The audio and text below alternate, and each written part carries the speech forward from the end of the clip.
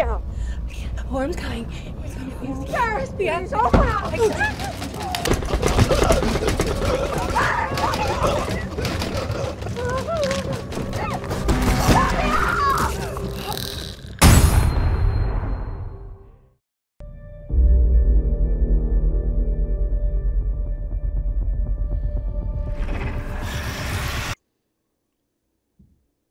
Space.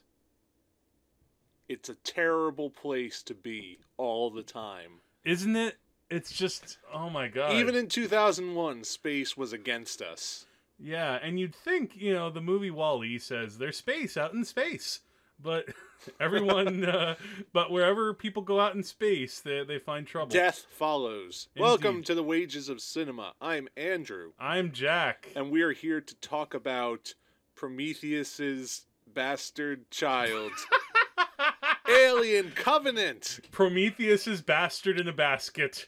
God, what number is this in the Alien franchise? Let's see. We had 5. Alien 3, Alien Resurrection. Let's count the, do we count the Alien versus Predator movies? No. Why not? Because they should never be counted for anything.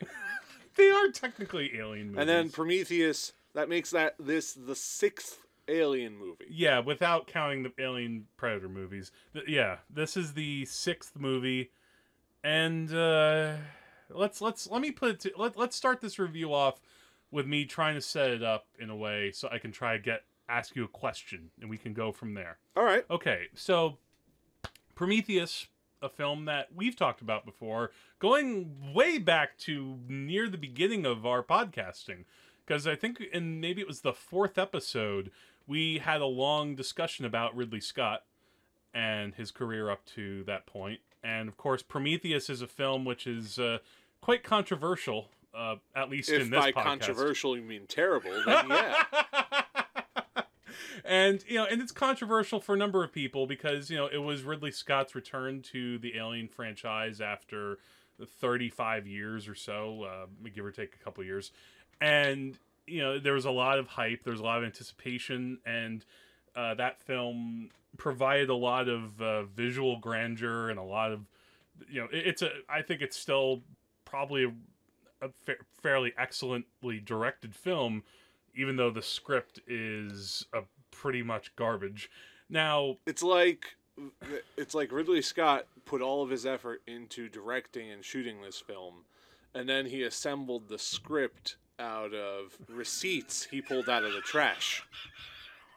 And I know Ridley Scott didn't write this film. No. Well, Prometheus. He's not a writer. No. He didn't write Prometheus. But and he the didn't write fact this. that Ridley Scott took this job, seeing that script, really makes me question his judgment. Well, also, just even if maybe he had a good script at first, and then maybe they brought on another writer, and then that's just how it happens sometimes in Hollywood. The point is, the script lost its way pretty quickly in that film. Even though I will say that there are certain things in Prometheus that still stick out for me in a way, and not in necessarily a terrible way, just in a way that it did impact me. Like the scene where Noomi Rapace goes into the medical station and or operates on herself and pulls out the alien.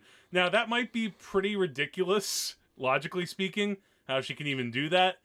But something about the image of her pulling out that weird alien sack thing, the little squid, was impactful.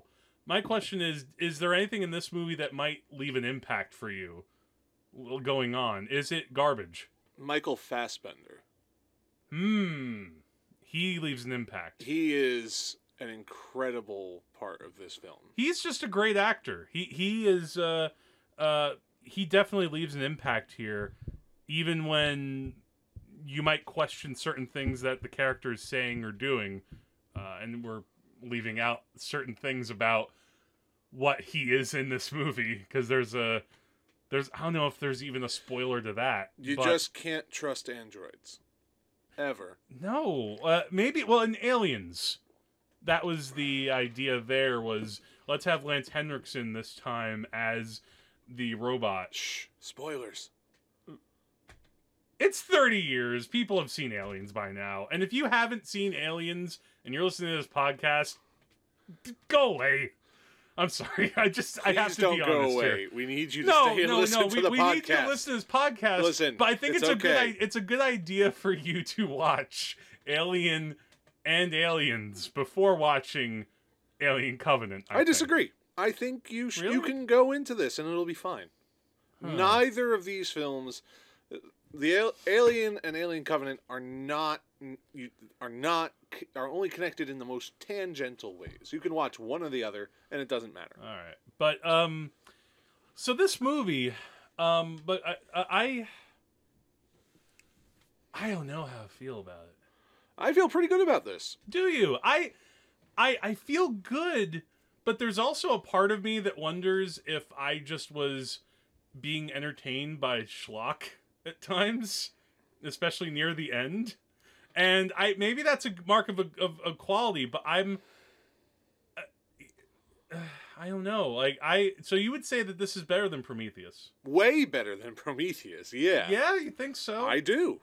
I don't know. And it comes down to the big problem that Prometheus had. This has a much better script.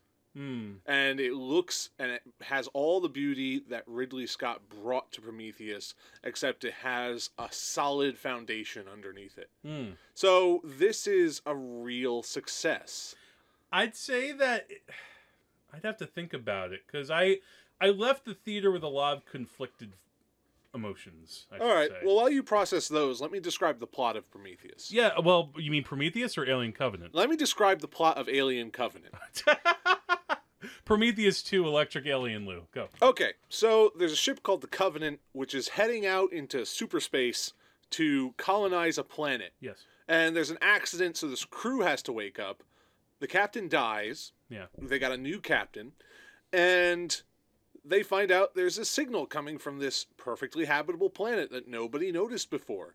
And they're like, let's check that place out because it's way closer than the place we're going to, and we can just get there in a few weeks and we'll be fine. We'll start the colony. Yeah. There are like 2,000 people in cryosleep, but they are not part of the plot. And then they land on the planet, and terrible things happen. Yeah, that's a pretty good way to sum it up. Thank you. That's why I'm the co-host. Yeah, the co-host, Andrew Thousand. Jack takes care of all the technical stuff. I do the talkity talk. Yeah, I do some talkity talk too. And the thing to know in this movie, if you've seen Prometheus, then you remember Michael Fassbender in that film he played an android named David. I would say in this movie, you do not need to see Prometheus to understand. No, I disagree with no, that. I think nothing you can glean from Prometheus is going to make watching it worthwhile in order to watch Alien Covenant. But there are a number of things in this movie that are connected to Prometheus. Oh yeah. They're connected in the broadest sense, in that they share characters. Oh, it's characters Nothing and in ideas? the script of Prometheus sets up anything that happens in Alien Covenant. Well, and I'm not just saying that because Prometheus is terrible. I'm saying that because writing-wise, these two are divorced as... I don't know. I think that this movie is still trying to... Angelina Jolie and Brad Pitt. I think occasionally, though, this movie, though, is still trying to traffic in approaching those bigger ideas that Prometheus did. You mean like Prometheus failed to do? See, the thing with Prometheus, again, we talked about this. I might like Prometheus a little bit more than you. I still think it's a troubled movie, but I feel like there was a lot of promise and intrigue in the first half. None of which paid off. No, it didn't. But here, I actually was very invested in it in the first half too. And then a character gets introduced halfway through the movie. And that's where a lot of the Prometheus connections happen. In the first half of this movie, you could watch it on its own as its own alien movie, and it would be fine. I do agree with that. But then there does come a point where it does connect back, because then you are finding out about, oh, so this character did this, and now he's been doing this whole time, and et cetera, blah blah blah. And also, then they throw in other things that didn't make sense. That I don't know if I would get in the spoilers talking about. We'll it. talk But about that in I will say spoilers. then the movie got me back in the last third, and I actually before we saw this movie, I'd listened to another review from a couple of people I like online, and they said that they liked the movie sort of for the first 2/3, and then the last third was total bullshit. And I don't know if I agree with that. I actually was quite entertained by the last third because Ridley Scott just decided to say, screw it. I'm going to give you what you want. Here's some alien action that is really well done. I don't know if you feel that way. I think the last third has some weaknesses. The last third, in terms of plot, and it seems to try to wrap up a few things that don't necessarily need to be wrapped up. Yeah, the very wrap up is, I think, what left me feeling uncertain. I think that's why, like, sometimes when you leave a movie, the very end emotion sometimes carries over with you.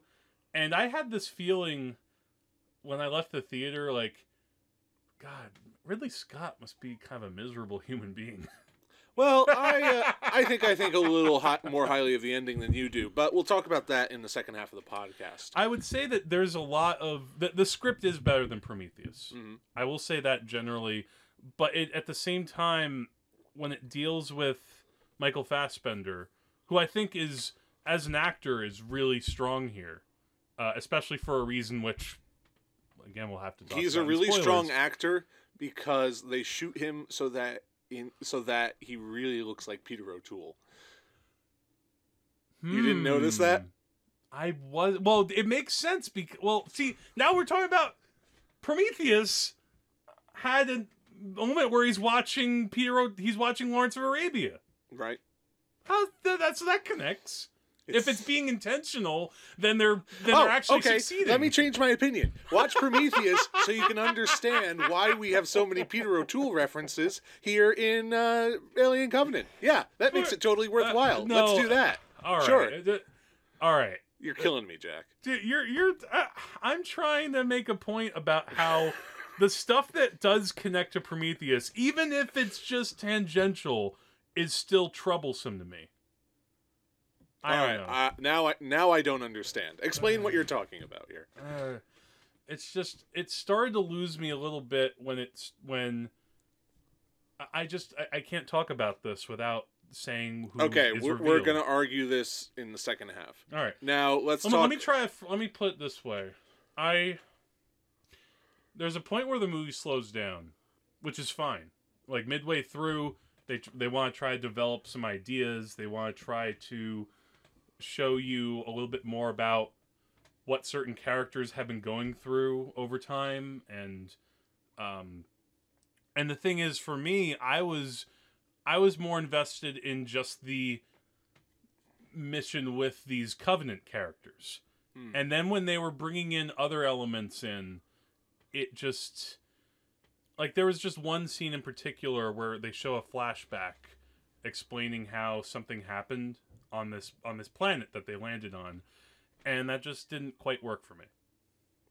I think I know what you're talking about. Okay. It's going to be hard to talk about the plot of this without talking about spoilers, so let's talk a little bit about the characters. Yeah. No, I will say, here's what I liked about this script.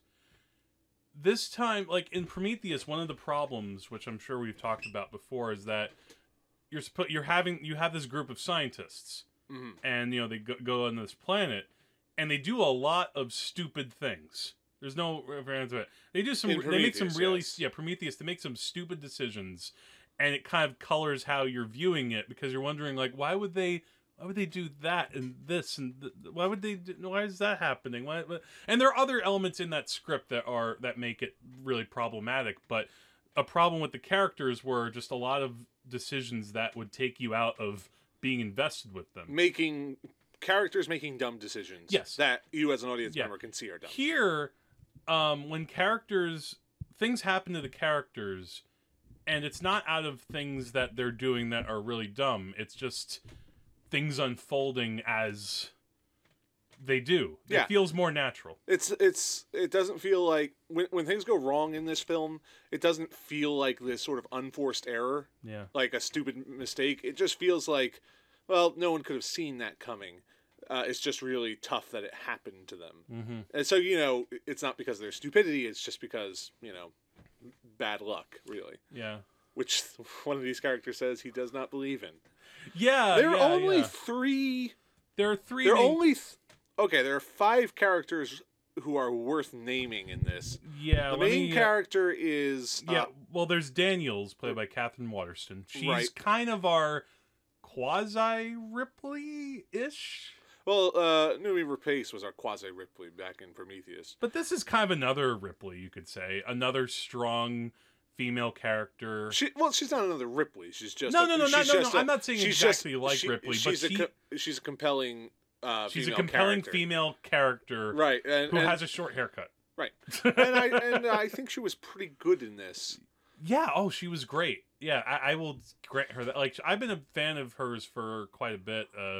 When she's in Inherent Vice, Right. and she's quite good in that movie. I've seen her in a number of things. Billy Crudup is another main character we should mention. He becomes the captain of the ship. One of the things in the beginning of the movie, this isn't exactly a spoiler, but if you heard that, you may have heard at some point that James Franco was cast in this movie. No. James Franco dies in the first 5 minutes. James Franco is in this movie the way that, oddly enough, it made me think of another space movie from last year, the movie Passengers. In that movie, Andy Garcia pops up for literally one scene.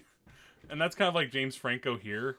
I almost wondered, okay, so they cast him because did he just want to be in an alien movie? Or was it just... That's a good enough reason for James Franco to lobby for the role. But guess. He gets toasted literally, Yeah. right? But Billy Crudup, right there in the first part. Yeah, Billy Crudup plays the captain. His name is Orem, Mm-hmm.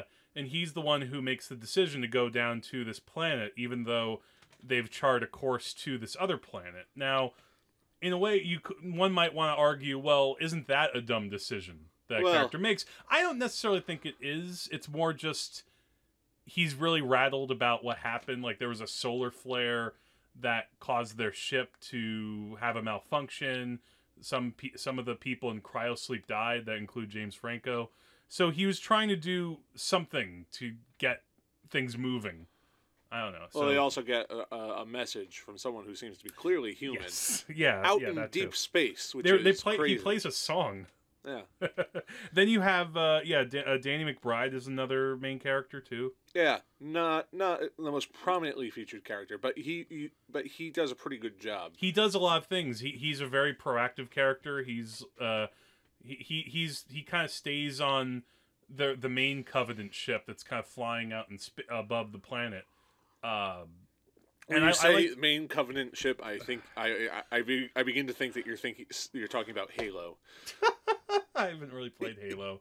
It's okay. Don't worry. But I mean, because there's like the tiny Covenant pod that comes from the ship and the shuttle thing, like from Star Trek Next Generation. Yeah, exactly. Yeah, the shuttle down, and then the other main character is Walter, who is Michael Fassbender.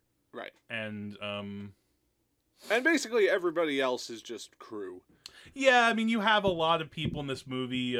You may know some of these people, like Damien Bashir in this movie. Do you remember? You know who he is? I can't place the name. He looks a lot different. You wouldn't recognize him without the beard. He was Bob in Hateful Eight. Cool. Yeah, he's in it. Carmen Ejogo.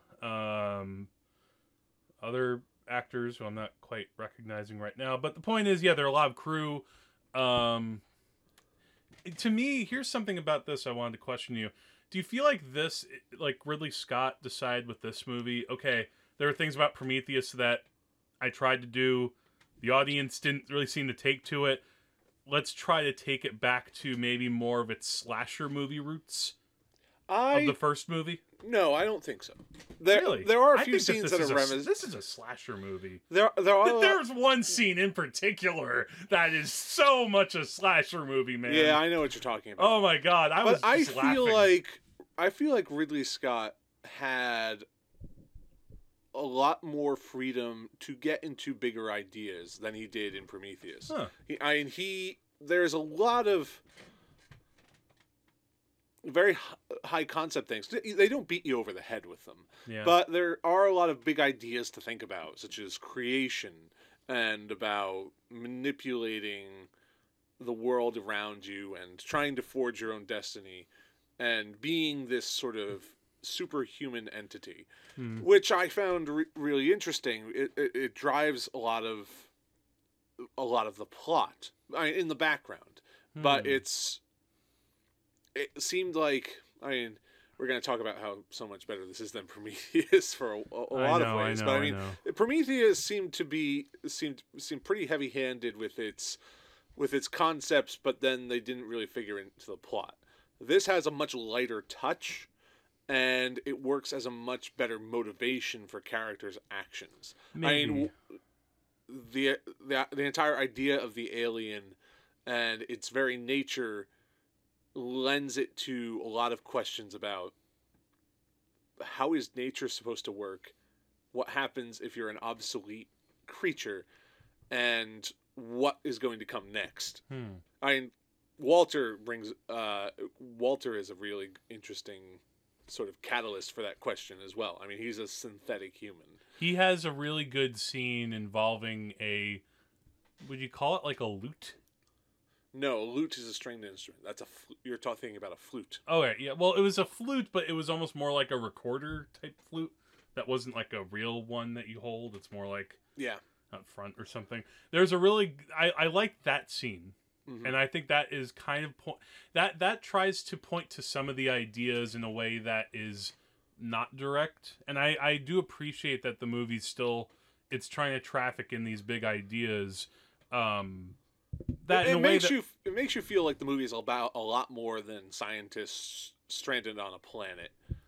Well, again, this time it's not really crazy powerful aliens. See, they rip them apart. But to me, what I kind of liked almost was that like how it did function though as an action movie. I cared about the characters, and I think that was what drove me a lot. Yeah, and the action was pretty good. Yeah, it was pretty good. That the reason I bring up that now there are some schlocky little moments near the climax, or I don't know if you would almost call it two climaxes. That's something else about this movie that we can get to. I don't know how technically you would define what the climax of this movie is. Possibly three climaxes. No, I'd say there are two climaxes and a denouement. I would say that for probably, but. And again, I was still invested in it. This is the most, I actually thought Martian was really, really good. And I still strongly recommend everyone to check out The Martian as a really fun movie. When I said that, I kind of wondered if Ridley Scott, if he's kind of miserable. It's just, did he think that he did a really good job on Prometheus and he thought, I'm going to give the audience what they want with this one. I'm just going to throw in lots of action. Or is it actually giving you the balance of action and ideas? Because it seems like you think it does. Well, I would say if I had to balance action against ideas in this... Well, I mean science fiction ideas, like trying to be a real science fiction movie. Well, I think this film really earned its science fiction stripes, especially in the beginning, where you have... No, that where you have problems very much rooted in the realities of space travel. Yeah, that was great. They have to abandon that as they get onto a planet, which is pretty much like Earth. Yeah. So a lot of that goes by the wayside, but then there are other ideas, like I was talking about earlier, which is about the nature of creation and things like that. And so I think this really, it really does earn that science fiction title. Okay. It's just, if I had to weigh the action against the ideas of this film, the ideas would come up a little lighter. Okay. That's what I'm thinking. That's fair. Not that that's bad, though. Yeah, no. I would say that this, This is a little closer to Alien than it is to Aliens. Yeah, I could see that. Well, yeah, I mean, the action isn't... the action's not Aliens, per se. It has more action than Alien, but not as much as Alien. This is more Aliens than Alien 3. More human than human. I don't know. Well, I haven't seen Alien 3 These in a are the while. words of a human, not a Roman. I have not seen Alien 3 or Alien Resurrection in I quite have a not while. seen Alien Resurrection. Oh, yeah? Yeah. I'd be curious what you think about it. Not all of it's... I'll probably think it's not very good. I kind of defend Alien Resurrection. Like, that's a movie that... Because it has Ron has- Perlman in it. Well, no, not just that. Well, yeah, maybe a little. That helps. You can't always go too wrong with Ron Perlman, unless if he acts with Nicolas Cage. But no, I would say I would recommend this movie. Would I recommend it like as highly on the level of Alien? No. Well, Aliens had a lot of years to build up its reputation. Yeah, But I do agree with you that, this does not have the wow factor of a film like Alien. no. But it's still a pretty solid story and a pretty solid film. If you asked me if I do think that this is better than Prometheus, I would ultimately have to come out and say yeah. But I still do have problems with it. I have more problems with it maybe than Andrew. But again, maybe this might change after I've thought about it a little bit longer. We just came back from seeing the movie. Sometimes I need to take a little bit of time to process certain things. Fair enough. But I will say 2 days from now, you might have that. The thought is going to click into place that really nails what you think about it. That happens to me all the time. Yeah, exactly. So So this whole review is meaningless. No, it serves a function. You want to hear our fresh thoughts right after we've seen it, and Fresh off the vine. exactly Movie thoughts. Yeah. Do you want the wine when it's been there a week, or do you want it fresh off of the grapes or whatever? You don't know how wine works, do you? No. I meant the opposite. So let's wrap that up. Let's get into spoiler territory So now, you would- because we have so much to talk generally, about though, in terms of in general, plot you here. would say that you'd recommend it too. Yeah. Okay. This is well worth going to the theater for. Okay, so let's take a pause here. So if you want to avoid spoilers, you might want to pause now and join us near the very end of the review, or if you don't care, If you want to be cool like the rest of us, you can just listen straight through. or if you don't want to slam your head against glass like the xenomorph thing is in this movie. Spoilers. It's not a spoiler. It's in the trailer. Okay, fine. All right, so spoilers.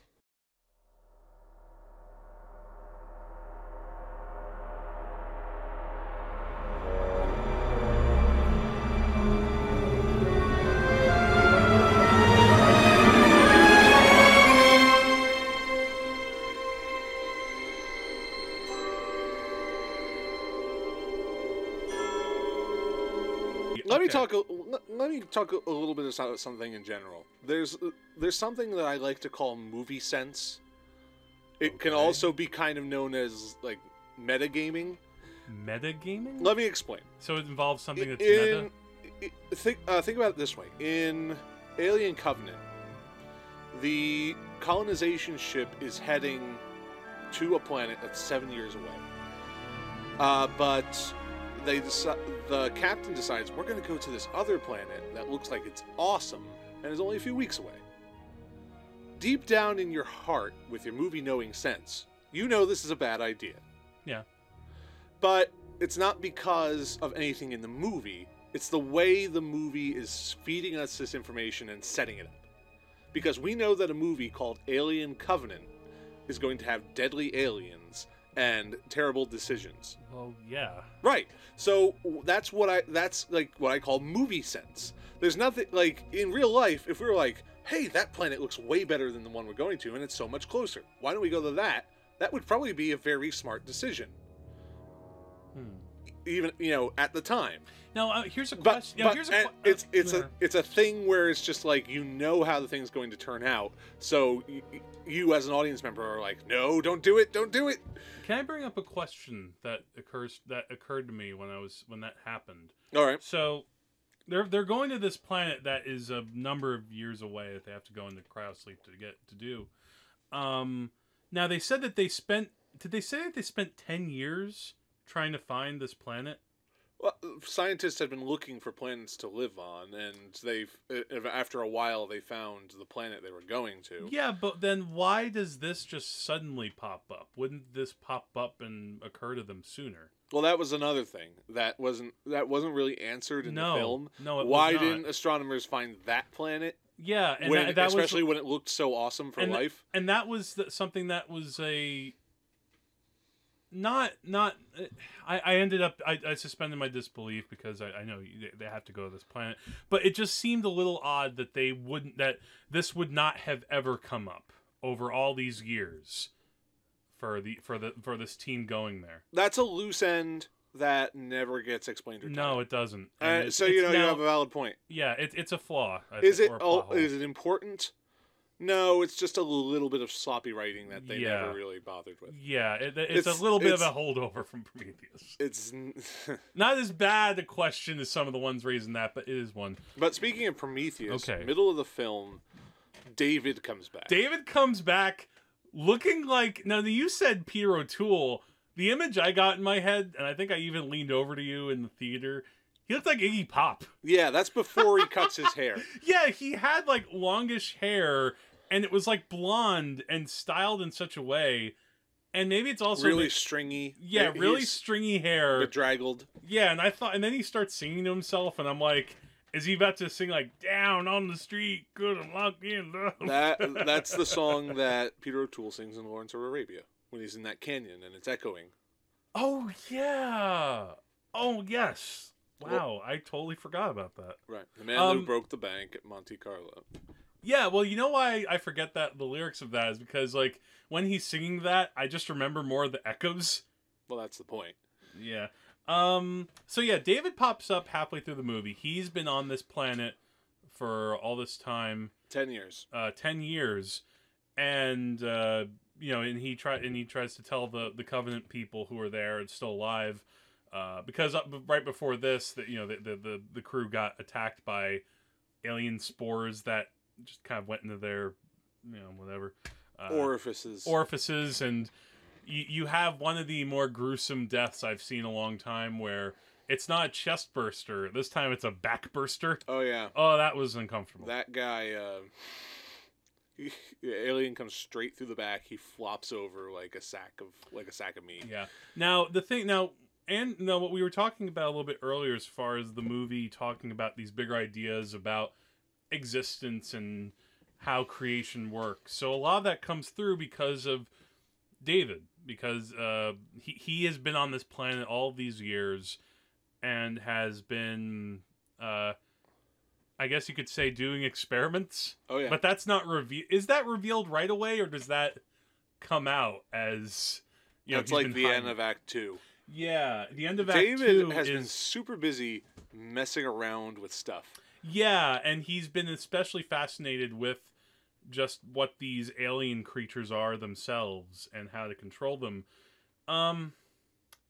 The thing is about like the ideas that are being expressed in the movie, and there are a couple of conversations or dialogue scenes between David and Walter, which I think is what you were getting at as far as the movie bringing up these ideas. Right. I just felt like the movie was kind of cramming them in for me. Like, it didn't feel as organic as I would have liked, except for that moment with the flute. That actually worked for me. Because, and maybe it was also the way that it was shot, the way that the camera's kind of going between David and Walter sitting there, and how he's showing Walter how to do it. And then Walter realizes that, he's had all these upgrades from his masters, but he never had creation. He could never do that. Creativity, yeah. Creativity. And I guess David did. David is, I guess in this world of Alien, David is the first synthetic human. Yeah. So he is a few stages behind Walter, but there are several key differences in which in some cases Walter is more advanced, but in some cases he is less advanced. I think that some of the writing in that, aside from, I don't know, it's not necessarily, maybe it's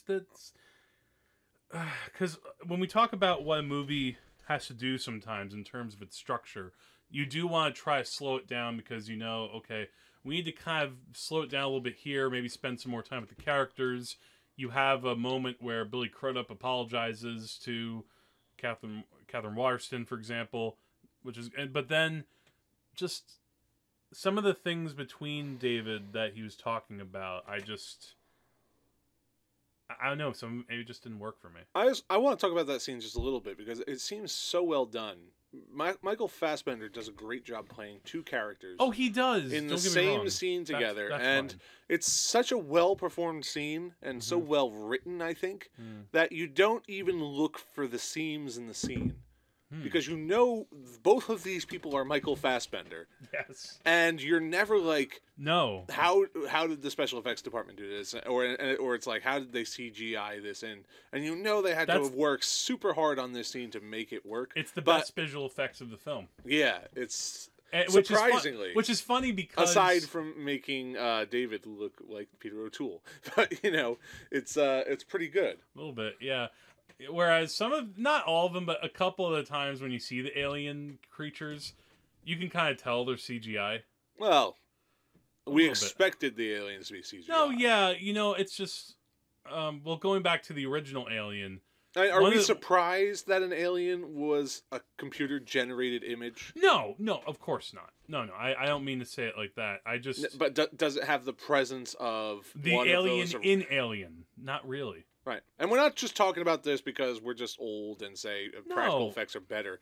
But, in Alien, it was this sort of puppet and suit that really had a presence because it was all there and it moved in this very natural You way. almost And put- the alien in Alien still holds up now, not just because of how it looks, but because of how really well they shot it and how they used those that puppetry. You'll never get the chestburster scene again the way that you did in the first movie. You just can't do it. Although we do get a chest burster. Oh, scene you get a in this couple of movie. them in this movie. Yeah. I feel like you get at least. Oh no, one directly. In this film, I think we get really a lot more of the savagery of the aliens. Oh yeah, Because even in Alien, they were limited by how much they could do with this puppetry and how much gore they could have. In Aliens, it's really hard to really get a sense of how aliens kill people. But in this one, we really see these aliens go to town on people. Oh yeah, yeah. The action in this, when the aliens attack, is just pretty brutal, and it's shot in such a way that you can tell what's going on, even though it's very chaotic. It was a little A little choppy. The only time I had problems with the action were when Maybe in that first time when it's like, we had David fighting Walter. Oh yeah, yeah. There's a moment where it almost turns into like a kung fu fight. That was a little cheesy. I had a feeling that I had this sense out of the corner of my eye, seeing you being like, "Give me a break." I think I turned. Didn't I turn to you and we kind of shared a look? I don't. I think we shared, We shared a at look. some I don't point. remember if it was at that point. I felt a little bit in that moment like, oh come on. So it has to come down to this, that they're fighting each other like this. And when I talk about when I said that this was a slasher and you kind of disagreed, I think I watch it when I talk about a slasher, I mean in terms of the formula of, okay, you have this group of characters. You know that it's only going to be a matter of time before one is knocked off, and then this guy, and then this guy, and this guy. Usually it's the least important characters, the one that you don't even get to know their names.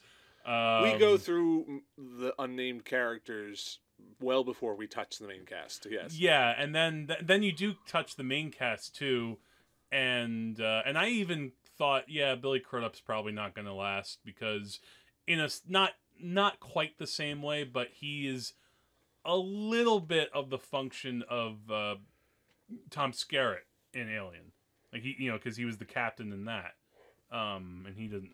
Spoiler: he didn't make Alien. But that's what, as far as, okay, the alien's now going to knock off this person and this person. Now, it's not now, and then eventually, here's what. Let me get now into Act 3. Because I want to talk about this a little bit. All right. So, when I talk about that this movie has two climaxes, and now in a way, I don't know if I have a problem with that.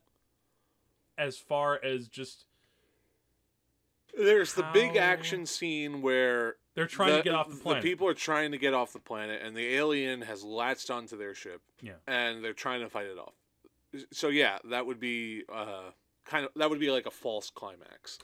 Yeah. And then there's a second one where they're on the ship, and it's found out that one of the men had an alien inside of him, and it's burst out, and it's skulking through the ship. Yeah, through and, the that, Covenant. and then they have that action scene. And then there's the really slashery exploitation shot of two people in a shower. Well, that's that's part of that climax. Yeah, I know. I'm just saying that's when it happens. That's where I just kind of burst out laughing, and I knew that I'd seen that clip was in the trailer. Yeah. Yeah, but even in the movie, they put that in there, and I'm like, so you're finally going for it, Ridley. You're like, screw it. Let's have two people in a shower. Like, that was like out of Blowout. Well, think about Alien. Alien, we have our false climax when Ripley escapes the ship. We have our second climax when she's on that sort of escape shuttle. Oh, and she takes off her clothes, and she's basically in her underwear. And that's when the final confrontation with the alien is, because he's stowed away aboard the ship. You know, pretty similar to the situation we have in Alien Covenant. I think that the thing with Alien Covenant was maybe I just knew it was coming, but then when they show it just looked a little gratuitous.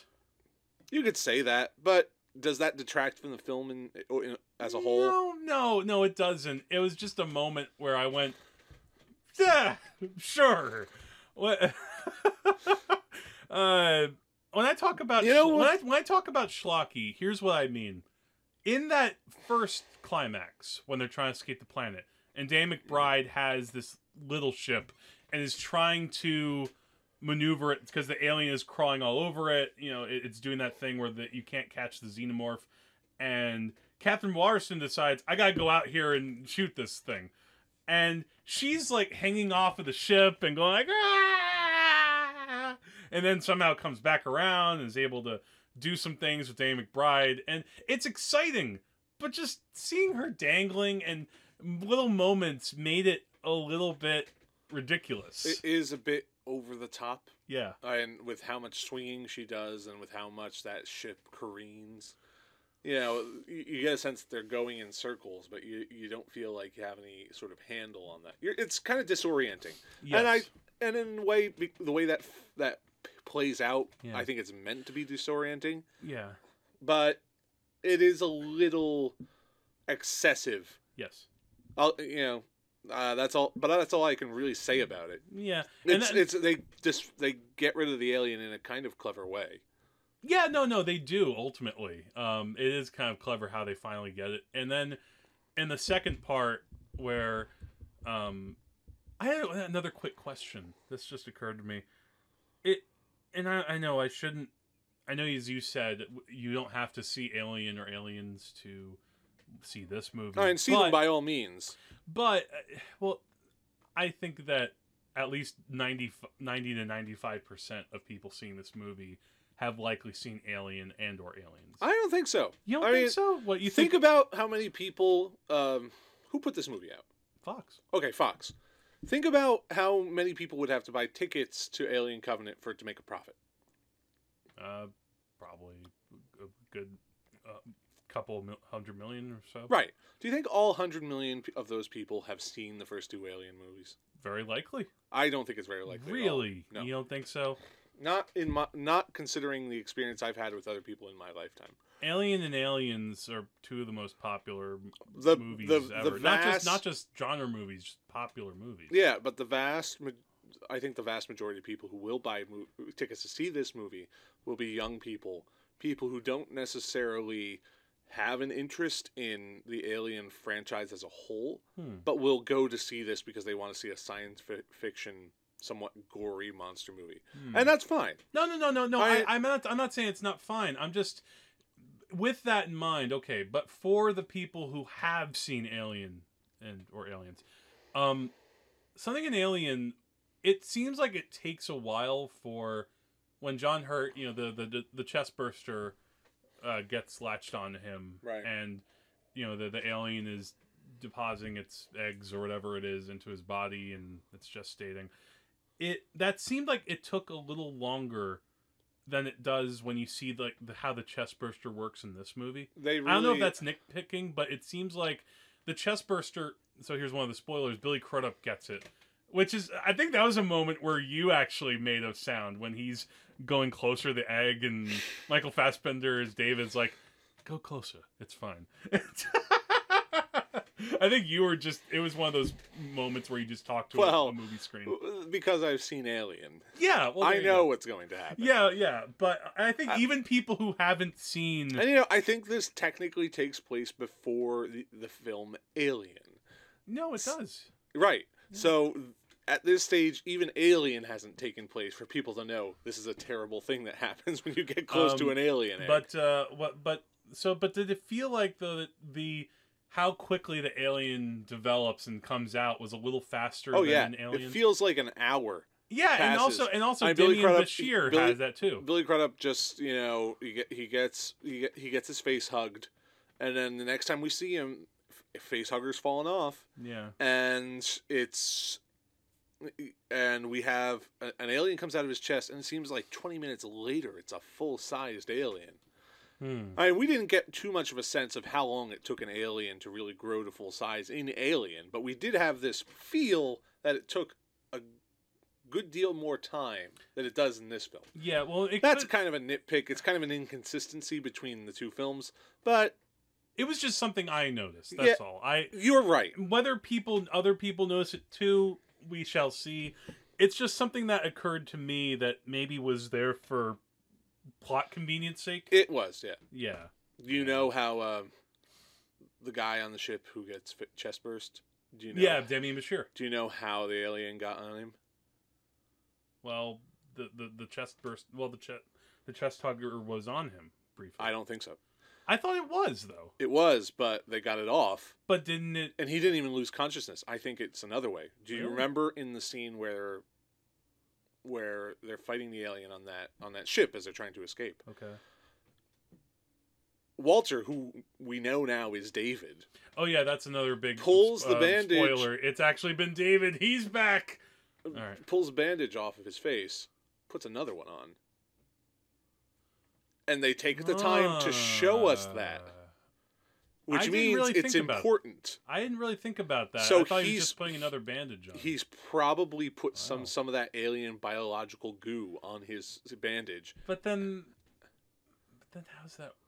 But they never really explained how that would happen, though.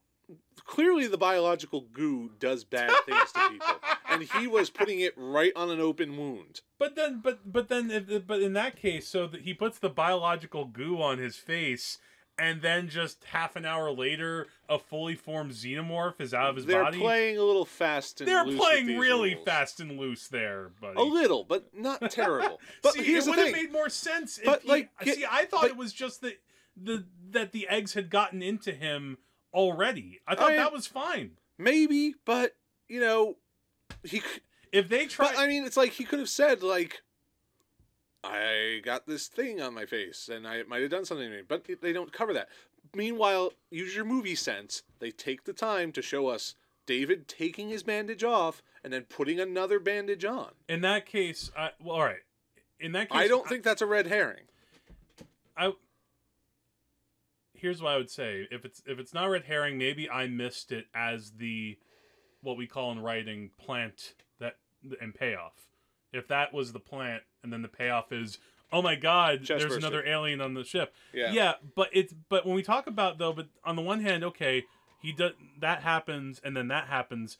But when we talk about that, it's playing fast and loose with the rules, but not too fast. I enough. think it tweaks it just a little to accelerate the timetable. It's just, for me, it overcomplicates it. Where I would have I would more easily be okay with, even though he just had the face hugger on him for a brief amount of time, it still impregnated him, so to speak. Yeah, but if somehow David managed to get him into alien mode somehow, that was something that, like not to compare it too much to Prometheus, but that is a dumb Prometheus type rewriting move. Hmm. Just that. You know what I find very interesting about this? This goes into a lot more reason on how the alien actually works, the xenomorph. Yeah. It's interesting that the first infection by an alien is by these sort of spores that come out of these plants on the ground. And those go into a person, and apparently those things are alive somehow. I don't know quite how it works, but it goes into a person, and then that guy, an alien comes out that's not like the aliens we've seen before. No, and that's cool. It's this sort of quadrupedal, small thing like the size of a dog, and it's got spines on the back of its neck, and it doesn't have the long black phallic head. It looked like a character, a little bit like this character from this comic book that I really love called the Max. They're these little white monsters in it called the Is. Mm-hmm. And again, this might be an obscure reference, but if you Google the Is in the Max, you might see what I mean. They just had these giant heads with these smiles, and they had like arms and small legs and feet. Yeah. And that's not quite like this, but it's a little bit in that ballpark, and it made it scary. It brought a new element to it because, yeah, we're used to seeing the xenomorph type of design. Not so much this. And that was cool. I was fine with that. Now, we've seen that sort of thing in Alien 3, where, an alien impregnates a dog, and that alien comes out different. But they've gone through, in this film, in Covenant, they went through a lot more sort of demonstrations of what happens. Because, David has released this biological agent on the engineers. Yeah. He's gone to their planet. That was something I wanted to talk about, too. So they have that flashback scene. Right. Where they show, like, how there are all these engineers in this gigantic place all at once. Yeah, in the city. And then they show that, I guess, it was David that was releasing all of those agents that killed everybody. Yeah. See, that was one of those moments that I felt like if that had been cut out of the movie, I don't think you would have lost that much. Well, I think that I thought it was a very interesting scene. I think maybe perhaps it's misplaced. It would. Here's the thing with this movie, and again, this might be because I've seen Alien. Maybe if you are going into this blind, I'd be curious if somebody who hasn't seen Alien or Aliens just sees this and what their reaction is. If it has a little bit of that prequel problem, not too much, but a little bit of the problem of we have to explain a lot of things about how the aliens work, and also with these creators. And if the creators are the people are in full white, like gigantic body men. I don't know how you describe them else. They're body men. Yeah, body men. Perfect. But that's explaining, that whole sequence is explaining how when the characters from the Covenant, they're following David into this where the city was to see, to go to his place to collect themselves. They see all of these bodies that are scattered around, and that is just a great image to suddenly see. It takes you back for a moment to when you're in Alien, when they first go to that planet and they're seeing all of these weird things that it's very ominous, and then they come upon that ship and the space jockey, and everything is just there, and you can interpret it any way you will. If I would have seeing them explain it, how they all died, it just took away a little bit of mystery for me that could have been there. Just having it be that, because then maybe you could use your own intelligence and think about, well, I guess David had something to do with all those bodies, but you wouldn't have to have been shown it. You could kind of fill in the gap yourself as an audience member. Perhaps. I don't feel too strongly about it. I think it could have been lost.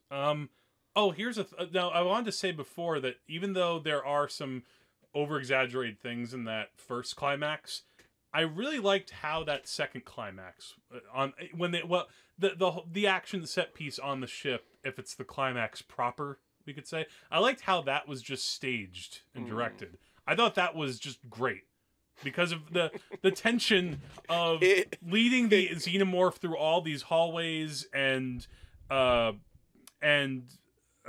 Waterston is trying to direct not Walter to close all these doors and to try to get him from one place to another. Right. That, and she's going with Danny McBride to do this. That was intense. Yeah. That was really well done. And then at the very end, we reveal it's David. Walter did not make it out. No, Walter David did not make it out. He was the turkey all along. I had a feeling I did that it was that. And I thought the movie would not have been good if it didn't do that. Yeah. Because they have that scene. Walter has David pinned down. He's at his mercy. But then they cut away from David is that. reaching for a knife, and they cut away. And the minute we see Walter again, that there's doubt that it is Walter. No, there's doubt. I think that the movie and then it's tries to... But the movie does that thing. We talk about movie sense. I like that term that you're using. So in using our movie sense, is the movie trying to tell us, does it try to get us away from having that doubt, or does it keep it there? Because I'm not sure. I suspended my doubt because during that second climax, I had this feeling if it was David, he wouldn't be helping them so much. Yeah. It really seems like he's trying to help him. I guess why wouldn't it's he Walter. just let why wouldn't he just let the xenomorph take them? I'm not sure though. I'm not sure that now. Doesn't make sense. I'm not sure now if that's a flaw or not. I'm not quite sure what David's reasoning was at that moment. Did he want to just because eventually he finally gets.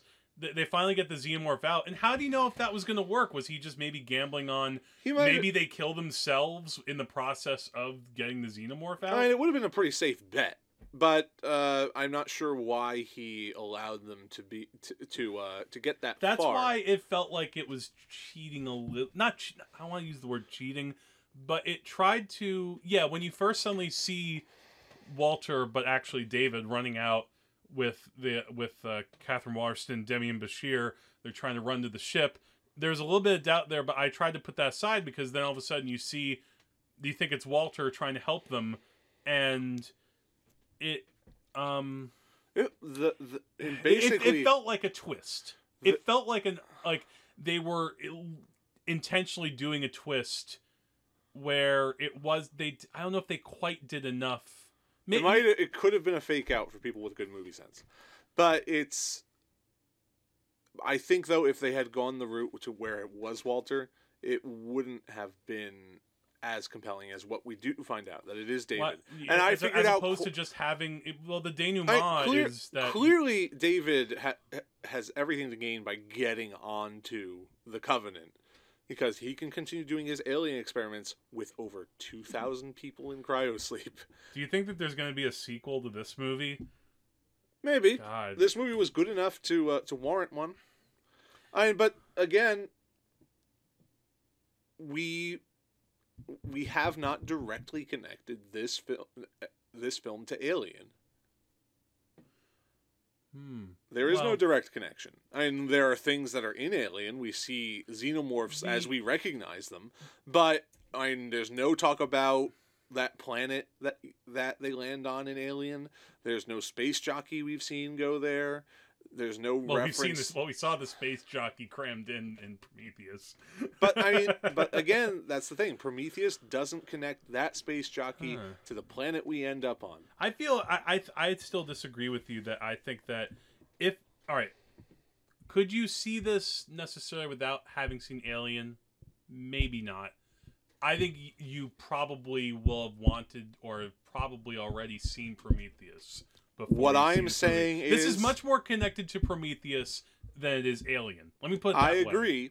Do I think it's necessary? No. And I think you will regret it if you watch Prometheus. But you could say, though, on the other hand, you watch Prometheus and are disappointed, then see this movie and it's all the better because it's better than Prometheus. I mean, because if you hear us say that this movie's really good, and Prometheus sucks, you're going to be naturally curious about Prometheus. So, what the hell? Go watch Prometheus, and I've warned you, so whatever. I'll just say I told you so.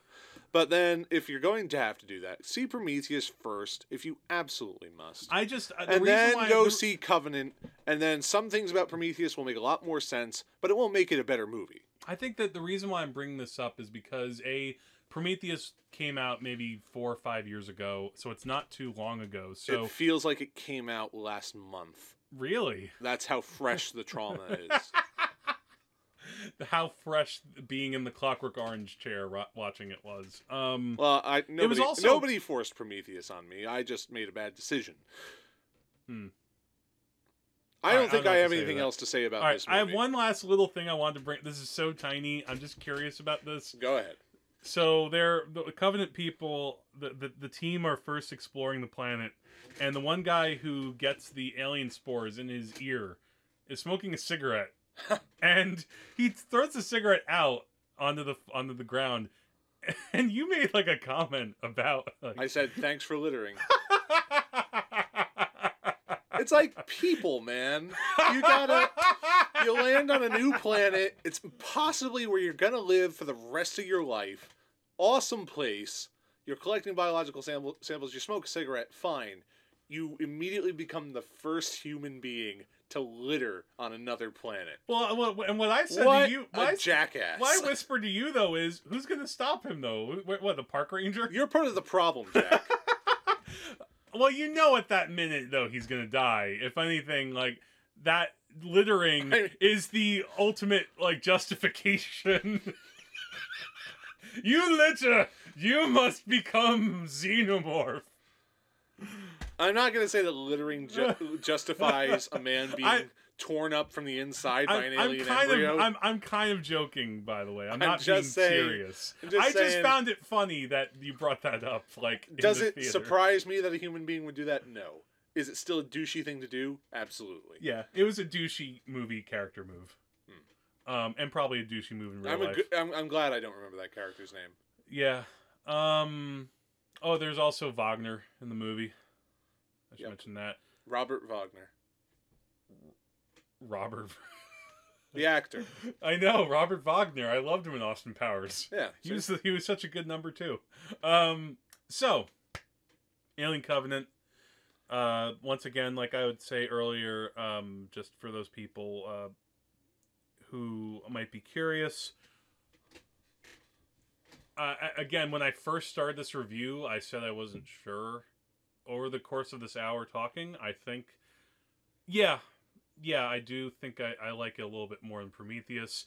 Do I think that Ridley Scott in his head decided?